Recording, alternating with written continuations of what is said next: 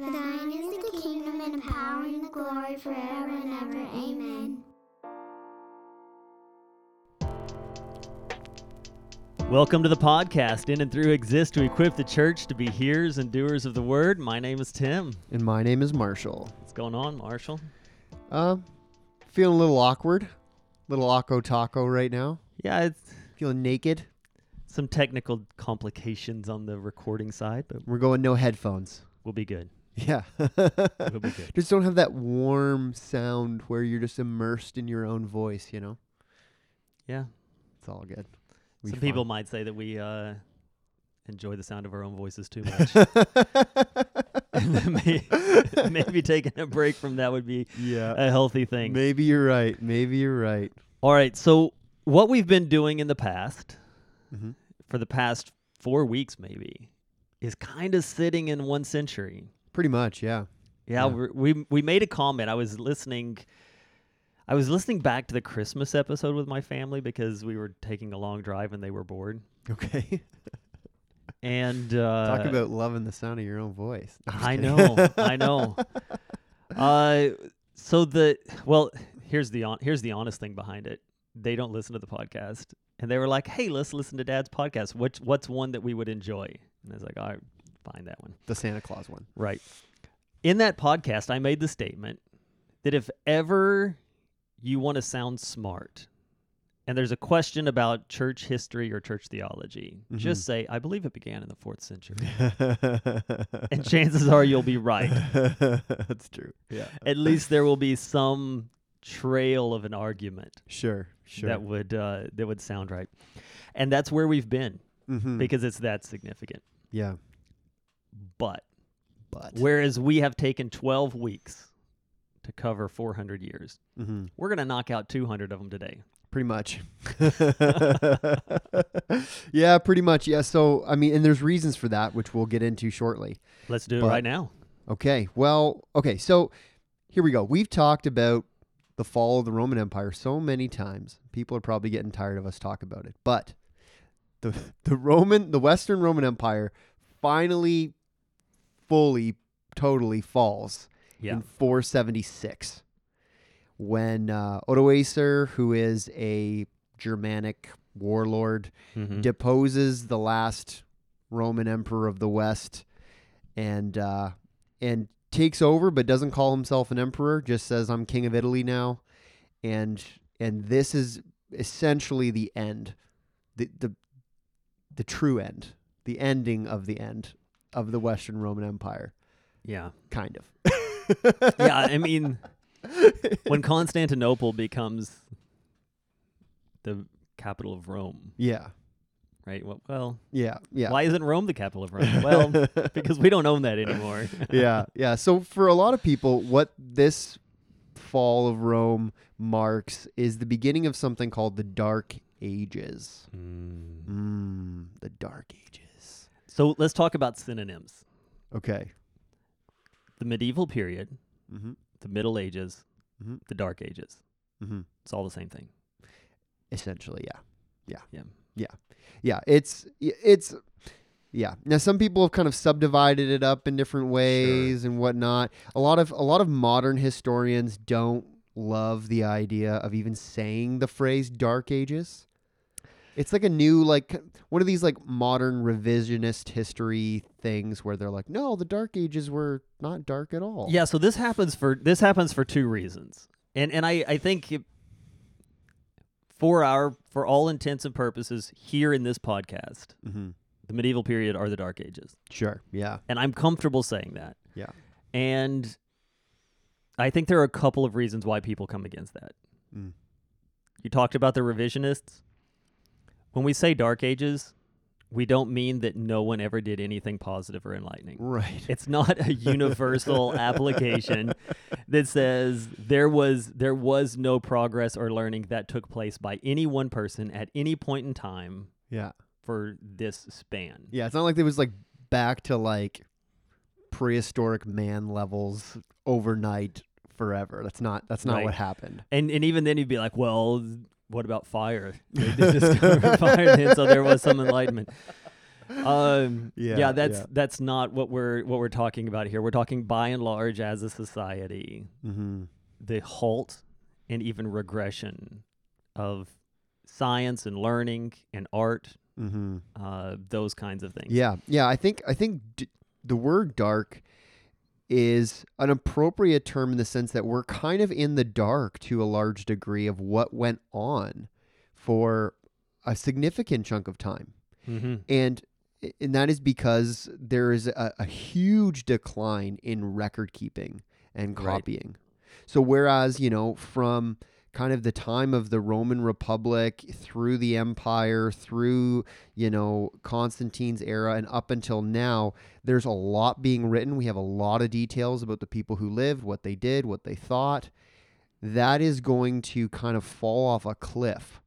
And it's going to take a long time for us to get back to that same level. Yeah, academia is a social privilege, right? You have to have people living at peace and living in economies that are large enough that some people in your society can be sustained without being out there chopping the wood and plowing the field. Right. So it does come with a level of privilege. So there's societal privilege that is kind of lost. Everyone just sort of gets back to an entirely blue collar kind of a way, or monastic. Yeah. Right? A lot of that gets locked away. The other thing that I want to say, though, quickly, to why people say it's not the Dark Ages, is they argue that we're being narcissistic and profoundly Eurocentric. To which I will say, you know what? I don't figure you plan on doing much on April the 6th or April the 9th or July 22nd. You probably don't have those dates marked on your calendar. Right. Those are my kids' birthdays. I'm going to celebrate them because those are meaningful dates in my home. Right? They can mean nothing to you. That's fine. Or they can mean less to you. So are we going to, in a history of the Christian church podcast, ignore the advances in mathematics that the Arab world was making? Sure.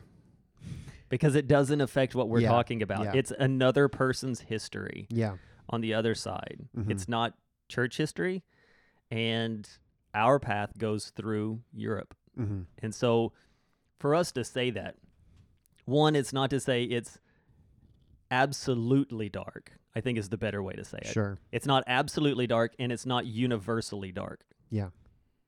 But for the people that we are covering and the path that we are taking, it is a dark age. Oh, yeah.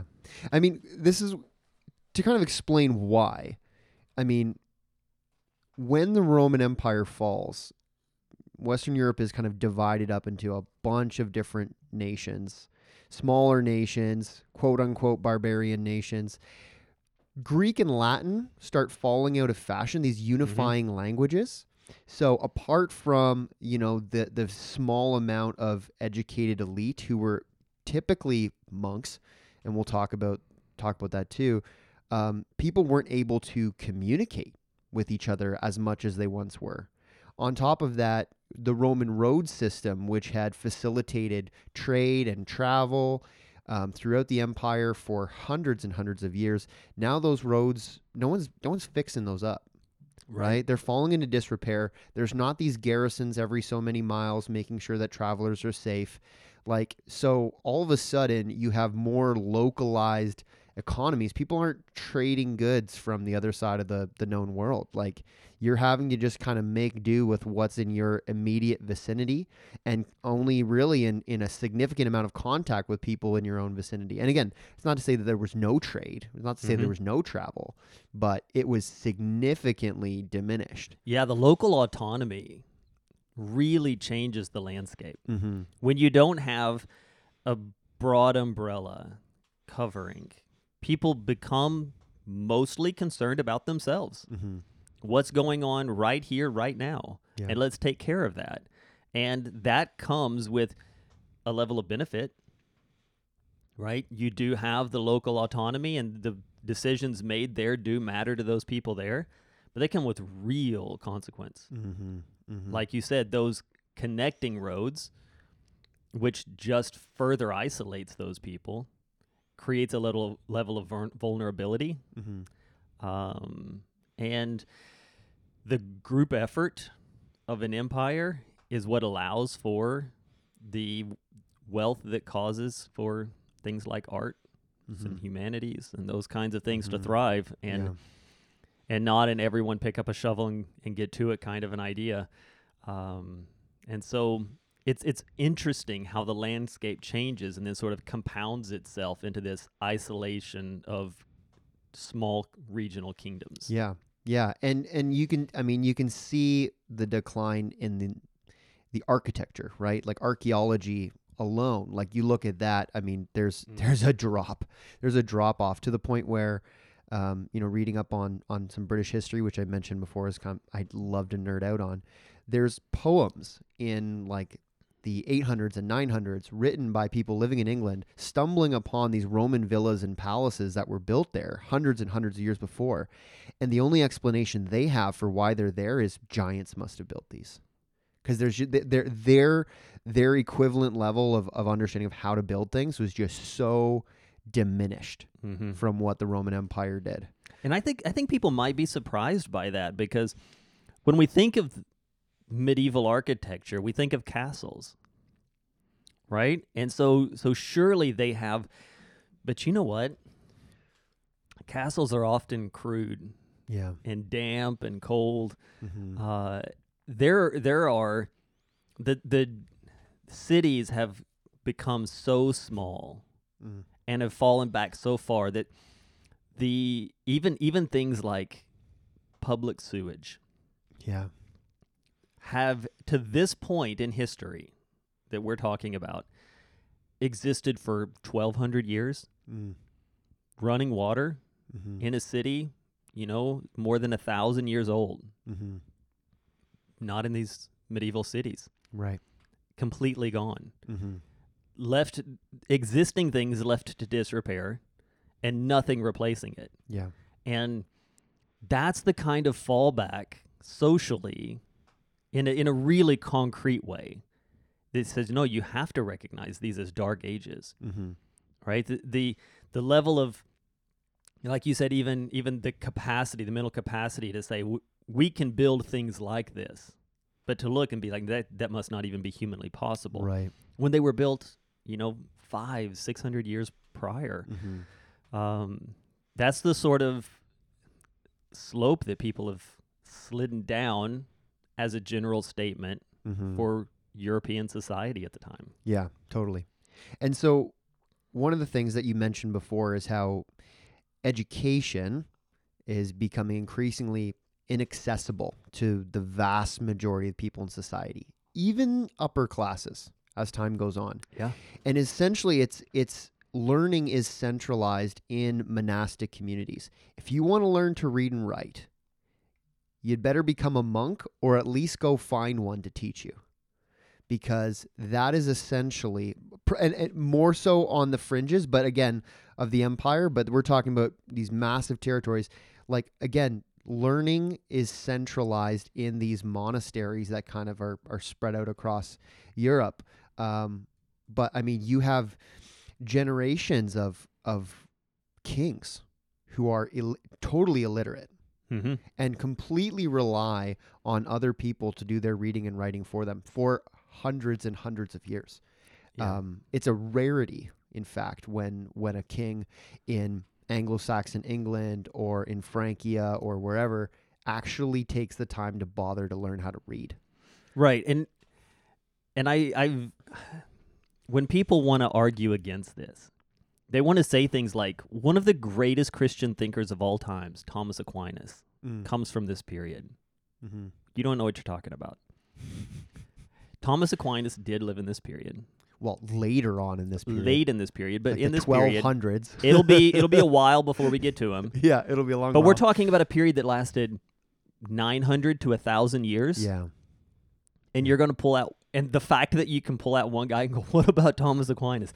That is not proof against, it's proof for. Right. Right? Right. Yeah. Like, but there was that one guy Yeah. who, the average age, mid-30s. So there's this one guy for 15 years in a millennium. Mm-hmm. Come on. He's probably not entirely alone. Well, but no, but I know, as far as big names I that know still what you mean. affect the Yeah. conversation of theology. no, you're totally right. You're totally right. Yeah, there's a dearth of prominent thinkers and writers for a very long time. Yeah. For a very long time. So speaking of these monastic communities that become more and more popular, we got to talk about a guy named Benedict of Nursia. All right. Benedict was born right after the end of the Western Roman Empire. And as a young man, he was sent to, what was left of Rome for an education, left his studies. We've heard this story before, right? Goes and lives in seclusion for a few years, matures spiritually, ends up becoming an abbot at one of these monasteries. But he's so rigid in his thinking, the monks there try to poison him multiple times. they try to poison his wine and his bread. So they're like, that's like, yeah. Anyways, so they try to poison him multiple times. So he ends up leaving and founds his own monastic community. He founds 12 of them, and he writes a set of rules down that are known as the Rule of Saint Benedict, which essentially become the basic code of conduct for monasteries for the next 1,000 years. And there are Right. still monasteries today that operate under Benedictine rule. Mm-hmm. And they cover, spiritual things, lifestyle things, administration. And it's a very regimented lifestyle where every kind of hour of your day is accounted for and dedicated to various things, whether it's prayer or reading or work or whatever it might be. So Benedict, if you've ever heard of Benedictine monks, he's from this era. It's the early 500s when he's kind of laying out the foundation for what would become the norm. Yeah. In Lima, when we lived in Lima, we visited a Benedictine monastery, Okay, cool. which was massive and gorgeous. It's still in operation to this day under the Benedictine order, and all kinds of like crazy catacombs and just human bones all through. It's it's bizarre, but yeah. The weird thing that comes out of this monastic movement is that like these rules are established, like what does godly living look like? And the answer is different if you're a monk or not, which is just a strange way to kind of to separate things, which as I was kind Right. of reading into this, right? It's like, well, if you want to glorify God with your life and you happen to live in the monastery as a monk, you have to do all of these things. But if you're not in that position, well, then you have a much greater degree of freedom and God's still happy with you, I guess. Let me ask you something, Pastor. Okay. Has it changed? For me? Or just in general now? Oh. I'm just saying, does the congregation require a level of order from their pastors that they would happily excuse amongst themselves? I honestly, and maybe this is just a credit to our particular tradition and our particular congregation, I think there might be a divide there, but I don't think it's nearly as significant. No, Like, not even remotely close. no, I'm not saying it's nearly as significant. Yeah. I'm just saying I do feel like even in modern evangelical circles, there's this idea of, well, of course, there's grace in this for me or whatever, but I don't want to hear that the pastor's doing that. Right. Yeah. I mean, there's probably some carryover for that. I mean, I know I'm always really self-conscious about my my rambunctious and energetic 2.5-year-old, and always thinking like, wow, people must be like judging me, wondering like why this pastor can't get Yeah, his kid under control. It does come down to our kids, right? Like there's an expectation the pastors, not only the pastor and his wife, but his kids need to be model citizens for the church as well. Yeah. There's a level of right to that. Sure. Being that above I would- reproach. Sure. I would say the pastors need to be above reproach, and I would say that that if you were in a situation where you would say, well, our pastor is a little bit behind the congregation in pursuit of righteousness, that's a problem. Yeah, sure. But as far as two different standards, I think is probably something that carries over and shouldn't. That's an interesting point. Yeah. Not to say we lighten it on the pastors. Yeah, but still at this time, though, not all Christian thinkers were monks. There's still this kind of residual echo of Roman society. One example of this is a guy named Boethius, who's an aristocrat with Roman background, who ends up serving the barbarian kings after Rome falls. And a lot of these new kings, they want to adopt some of the Roman traditions and norms, although it's, not perfectly. But he's an example of someone outside the monastery who wrote extensively. Math, music, philosophy. Philosophy was big for him, and he kind of carries on the tradition a little bit of Augustine and others to say, the pursuit of philosophical understanding will draw you closer to God because he is the source of truth.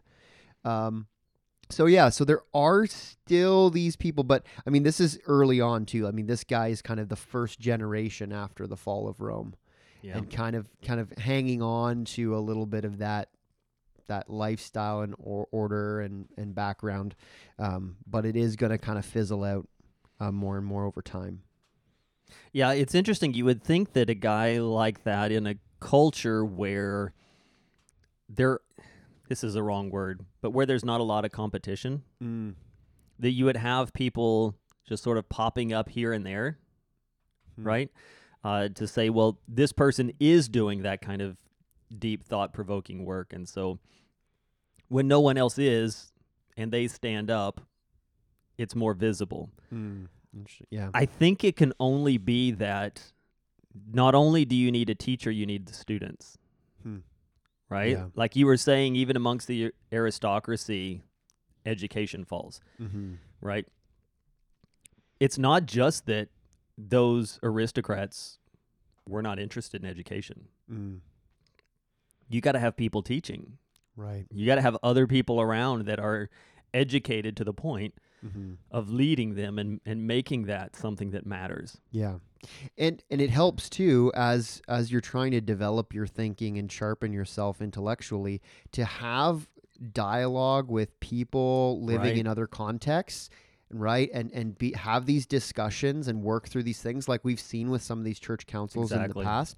And again, that the ability to do that is greatly reduced now, right? And that has an impact on how theology develops in the church through the Dark Ages. Right. Where would we be with Augustine's writings if there wasn't Pelagius? Right. Sure. Yeah. Yeah, exactly. Right. So, or even he himself, right? The development of thought that the intellectual combat sharpens, right? Yeah. And so you do see a little bit of these kind of this development of versions of Christianity which take on the flavor of where they're at a bit, because it becomes very regionalized. Yeah. And I mean, the papacy is still going to kind of persist and eventually strengthen, as we get into kind of the later Middle Ages in particular. But there's still this kind of this thing where, I mean, so few people are going to be able to read the scriptures for themselves, right? The religious practice is going to be done pretty well exclusively in Latin, which less and less people are going to be able to understand. Even like wealthy, noble people are less likely to understand. And so there's just weird kind of practices that are going to emerge kind of in different pockets throughout Europe that are going to. So when we think of all these weird things that happen in medieval Christianity, it's kind of for that reason. There's no one like outside of the organized church itself, outside of like these monastic communities, there's no one who's really able to say, hey, wait, why are we doing that? That's not in line with Scripture, because they don't know Scripture. Right. And even inside of some of the monasteries, Mm-hmm. the movement away from Scripture Mm-hmm. becomes a thing, Yeah. right? And under the church itself, under some of these popes, Mm-hmm. you end up with situations where you need priests in all of these different areas, but we don't have enough priests that are educated in theology and in the study of Scriptures Mm-hmm. to sufficiently fill those areas. And so whoever we can get Right. goes and it becomes very much sort of superstition comes in a lot. Mm-hmm. There's a lot of superstition that comes into the church. Yeah. There's a lot of just sort of like hearsay, Yeah. right? Like this traditionalism hearsay kind of a thing. Mm-hmm. I think we get sprinklings of this in the modern church, Sure. right? A pastor says something that's like a really interesting quip or a really good analogy, and it gets passed on and passed on and passed on, and after a while you're like, I'm not even sure that that's true, Yeah. right? Like I've heard so many people say, when you see the word love in the Bible, it could be one of 3 different kinds of love, Right. and agape is God's love for you, Right. this perfect love that humans can never achieve. Right. I would say probably 98% of the time when you see the word love in your Bible, it's agape. Right. And when it's brotherly love, it says brotherly love. Right. And the third kind of love, the love between a man and a woman, Mm-hmm. is just absent from Scripture. Yeah. Yeah. And where that came from, C.S. Lewis. I think so. But I've heard it. I've heard it for decades. Mm-hmm. Mm-hmm. Yeah. And I think there are probably people listening right now that are going, wait a minute, that's not true. Just rocks in people's world. But it just becomes a perpetuated thing. Yeah. And it has consequence in how people pursue love, Yeah. right? They look at it and they're like, well, if there it means agape, then I should just do my best and realize it'll never be enough, Right. because that's what agape means. Mm-hmm. And that's not true, Yeah. right? Yeah. Yeah, and along with this kind of increasing superstition mixed with a lack of kind of universal education is, again, an increasingly authoritarian power structure within the church, right? Mhm. And that from within the monasteries, right? Like the abbot rules with absolute power. Right. And I mean, maybe the monks will try to poison you, but usually they just listen. Right. And same with bishops over the congregations under their care, and increasingly with the Pope, the bishop of bishops. So there's that element too, where it's like, well, if they're operating with that kind of level of authority, this divinely given authority, then who are we to question what they say, even if it's contrary to what Scripture says? Yeah, and you Right. can see where this would come, right? And on a couple of levels. One, if the entire congregation is illiterate, no one can challenge Yeah. based on the authority of Scripture. Mm-hmm. The only thing I know about Scripture is what this guy tells me. Mm-hmm. And he tells me that God says that I need to listen to him without question and that I'm wrong about this situation. What do I know? Yeah. Seriously. I can't disprove him. Yeah. And then after that, this whole thing is being done in a language that I don't understand. Yeah. Yeah. And so there's the incense and the candles and these chants in a foreign language and all this kind of stuff. It must be very intimidating in a very mystical kind of a way, Mm-hmm. especially when society has given itself from intellectualism to superstition, Mm-hmm. right? And so all of a sudden, like, the idea that, there are demons around every corner and that I have to do this to keep those things away and to please God and all that kind of stuff just sort of fits into their secular worldview as Right. well. Right. And so it becomes this sort of basket weaving of a place where a local religious leader in the Mhm. church has the capacity to take advantage of all that's around them, Yeah. and in just a couple of generations come to believe that that's true because they themselves We're brought up in are that. not learned, Yeah. and that's been their only known experience. Yeah. Well, and even if you ask, well, why were concerns about these shifts in theology not brought up as very much from within the church organization? You have to understand, like, for a monk or priest or abbot or whatever to question the status quo of their superiors was considered inherently sinful. Mm-hmm. Like, just purely, you don't do that, and would jeopardize your career, any chance of advancement, right? If you're the one giving the bishop a hard time, and you get a reputation for that, that is, I mean, if you don't lose your life over it, you're certainly not going to be well loved from within, the other levels of religious authority, right? So Mhm. there's a way, like, the way the system is built is going to kind of inhibit people calling out some of these things that are cropping up, and which just progressively get worse and worse and worse over hundreds and hundreds of years. So. Yeah, and I would say to that as well, a lot of these guys, I don't want to say most in a way to sort of like give any acknowledgement of a percentage, but a significant number, they're not concerned about theology. No. This is a position of clout. Yeah. Right? Yeah. Inside of a society where those positions are only won by the sword. Yeah. And a lot of them are there because of favors to their families Mm-hmm. and stuff like that. And so they couldn't care less if it's not precisely in line with what the Word of God says, Mm-hmm. as much as being precisely in line what their superior, Mm-hmm. the Pope, Mm-hmm. might care about, Mm-hmm. so that they might get promoted from this hole-in-the-wall podunk town to a larger town where they can live more comfortably. Right. So I think part of it is not just that they're uneducated, they don't care to be educated, Mm-hmm. Mm-hmm. right? They don't have that same sort of desire to say, what does the Word say? They're like, well, Yeah. I memorized my things that I'm supposed to do for the various ceremonies, and we'll leave it at that. Yeah. Yeah, because the church really becomes kind of the primary place for upward social mobility, right? Like maybe on the battlefield you can do that within reason. Mm-hmm.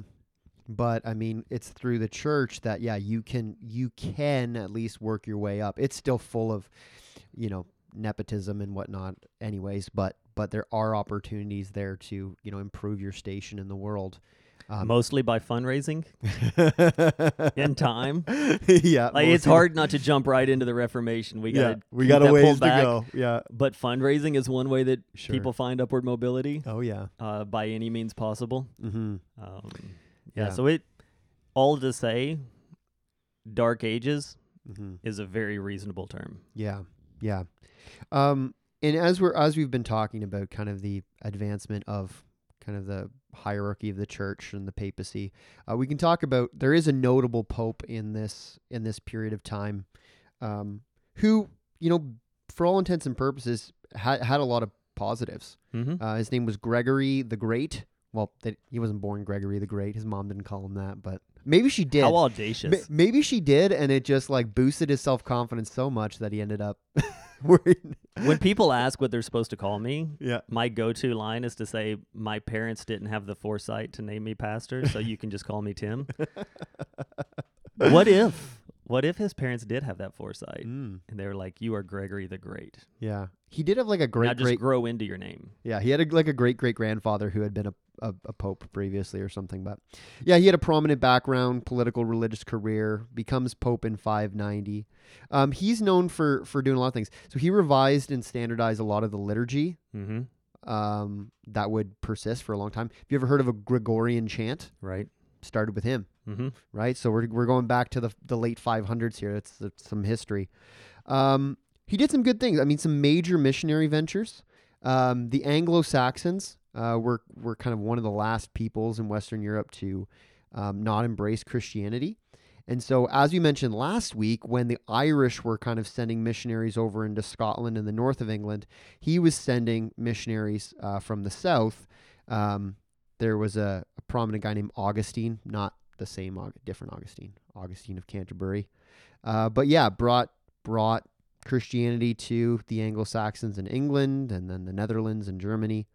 Did a lot of charitable works. There's kind of a cool thing that happened. Well, it came out of something that's not so good. So people were already at this time donating significant tracts of land to the church as a way to probably to cover for their sins. I don't know if at this point it's like indulgences it has fully developed, but people are doing this thing. And so when famines hit, Gregory used this land to grow crops and then organized a system of deacons to deliver the food to the starving masses. So he wouldn't eat every day. He would wait to eat until the food had been distributed to the poor people in Rome. So I mean, there is they're not all bad guys at this point. We could cut maybe some of these guys a little bit of slack. There's always the potential to use that level of power and authority for good, with good intentions, like some have before Gregory. But the reality is that that's going to become less and less common as time moves on, as we start talking about more of these popes and what they choose to do with the power that they have. Sorry, I'm Googling like crazy over here. Be thou my vision. Okay. Ancient hymn. Yeah. Does it go back to this period? Ooh, it might. Isn't it? I think it's late? Irish though. I think it has Irish roots. But Okay. yeah, I think I thought it you're was 500s, but right. Oh, yeah. No, you could be right. Now, Gregory the Great dies in 604, and again, we're kind of on moving into this dark age, the early medieval age, whatever you want to call it. But shortly after his death in the early 600s, there's a new movement that begins to gain some momentum in the Arabian desert. Under the direction of a man who claimed to be the successor of both Abraham and Jesus, yes. we see the founding of a new religion by a man named Muhammad, and that religion's name is Islam. This is really important. I had some people stop me after church, even this week, to say that Islamic apologetics is a growing thing. Sorry, some would date the song's music back to 560. There you go. So we're talking, when you sing Be Thou My Vision, that hymn as worship music, the musicality of it, goes back to this period. That's pretty cool. But anyway, that's going to play in perfectly here. For all of the argument that there were two sons of Abraham, Oh, right, yeah. and one son was blessed, but which son was it? You follow one, we follow the other, and we are actually following the one that was blessed, right? That does not historically stand. No. A group of people who would call themselves the descendants of Abraham through Ishmael did not exist until the year 600. Right. And that might even seem old because it's a small number, but just look at how much church history we've covered, which doesn't even get into the Jewish roots of where Christianity began. Yeah, the 2,000 years or whatever. Right? This is profoundly late to be coming on the scene. And the reason I say that the Be Thou My Vision really works in, we have songs that we still sing that are older than Islam itself, older than Muhammad. Yeah. Yeah. Now, the way that Muhammad pitched it was Sure. newer is better, right? In the same way that the Mormons do the same thing, right? Like, well, the Bible's great, but we got this newer thing, right? The Book of Mormon, and that is newer is better. This is the revised and updated edition Mm-hmm. because you guys misinterpreted Jesus just like the Jews misinterpreted, Abraham and Moses. That's going to be the direction Yep. that Muhammad takes. According to him, he received a number of divine messages from the angel Gabriel, which he put together to make the Quran. Which is almost exactly what Joseph Smith will say. Yeah, essentially, yeah. Except no golden plates this time. But yeah, so that's essentially it, right? He goes away by himself. He gets this direct revelation. He puts this thing together. He tries to convince people to follow it. Mm-hmm. And initially he's met with some resistance, but he convinces some people to follow him. And then this thing is going to explode. Yeah, and part of the reason it explodes is because it gives an identity to the people. Right? Yeah. We have this identity. Mhm. And part of it too is that it has within it a call for conquest, Yeah. right? Mhm. The expansion, the rise of our people Mhm. comes from this. And it's conquest by force. Yeah. Yeah. Over the next 100 years or so, it will develop into an empire that's known as the Caliphate. Mm-hmm. And the Caliphate, by the late 600s, is going to be covering a larger territory than the Roman Empire at its biggest point. Right. In like 100 years. It's massive. We're talking stretching from India to Spain. Mm-hmm. And it's going to come into contact with the Christian West in significant ways. Significant ways long before the Crusades as well. Yeah, I wanted to compare this to the Crusades a little bit because I think what people are going to say is, well, whatever you're accusing them of, you did the same thing, Mm-hmm. right? So we say that the conquering of the western part of what was Rome up to they ran into some serious struggle there, and it sort of comes down into northern Africa and up through Spain, and is stopped in France over time. All of that done in the name of Islam, because the prophet says that God declares. Now, people are going to say that is exactly what you do to them in the Crusades, dear Christian. To which I would say this: those people who set out in military quests for the Crusades to conquer the lands in the name of God had nearly 500 years plus of lousy Christian education and were not reading the Bible because they couldn't. They were probably the most biblically illiterate generations in Christian history. Sure. Right? We talk about biblical illiteracy and the problem that it is in the church today. It is nothing like it was then. Oh, yeah. The lack of education and understanding of Scripture and the will of God, very, very poor. So in the darkest ages of Christianity, these things were done. Whereas the prophet himself, who brought the Quran, called for these charges in the name. So there's a big difference. Yeah. One group is saying our religion requires this conquest. The other group is saying we're going to do it in the name of God because, one, it'll encourage, it benefits us. It encourages people to join us and to be afraid of not joining us, right? It gives us reason and purpose for it. Sure. So one group compels it and the other group just uses it because it benefits them. One group is coming from the source, and another group is coming from parties as detached from the source as historically we have ever seen. Yeah. And I think the reality too is that, for us, we can look at some of the things that happened during the Crusades and say, well, that is not a part of what we're all about. Mm-mm. You don't have that luxury as a Muslim person saying that the expansion of the caliphate is not a core part of the faith, because it is literally the foundational way in which Islam was spread. Mhm. And I think we underestimate how many people in other parts of the world continue to believe that to be so. Mhm.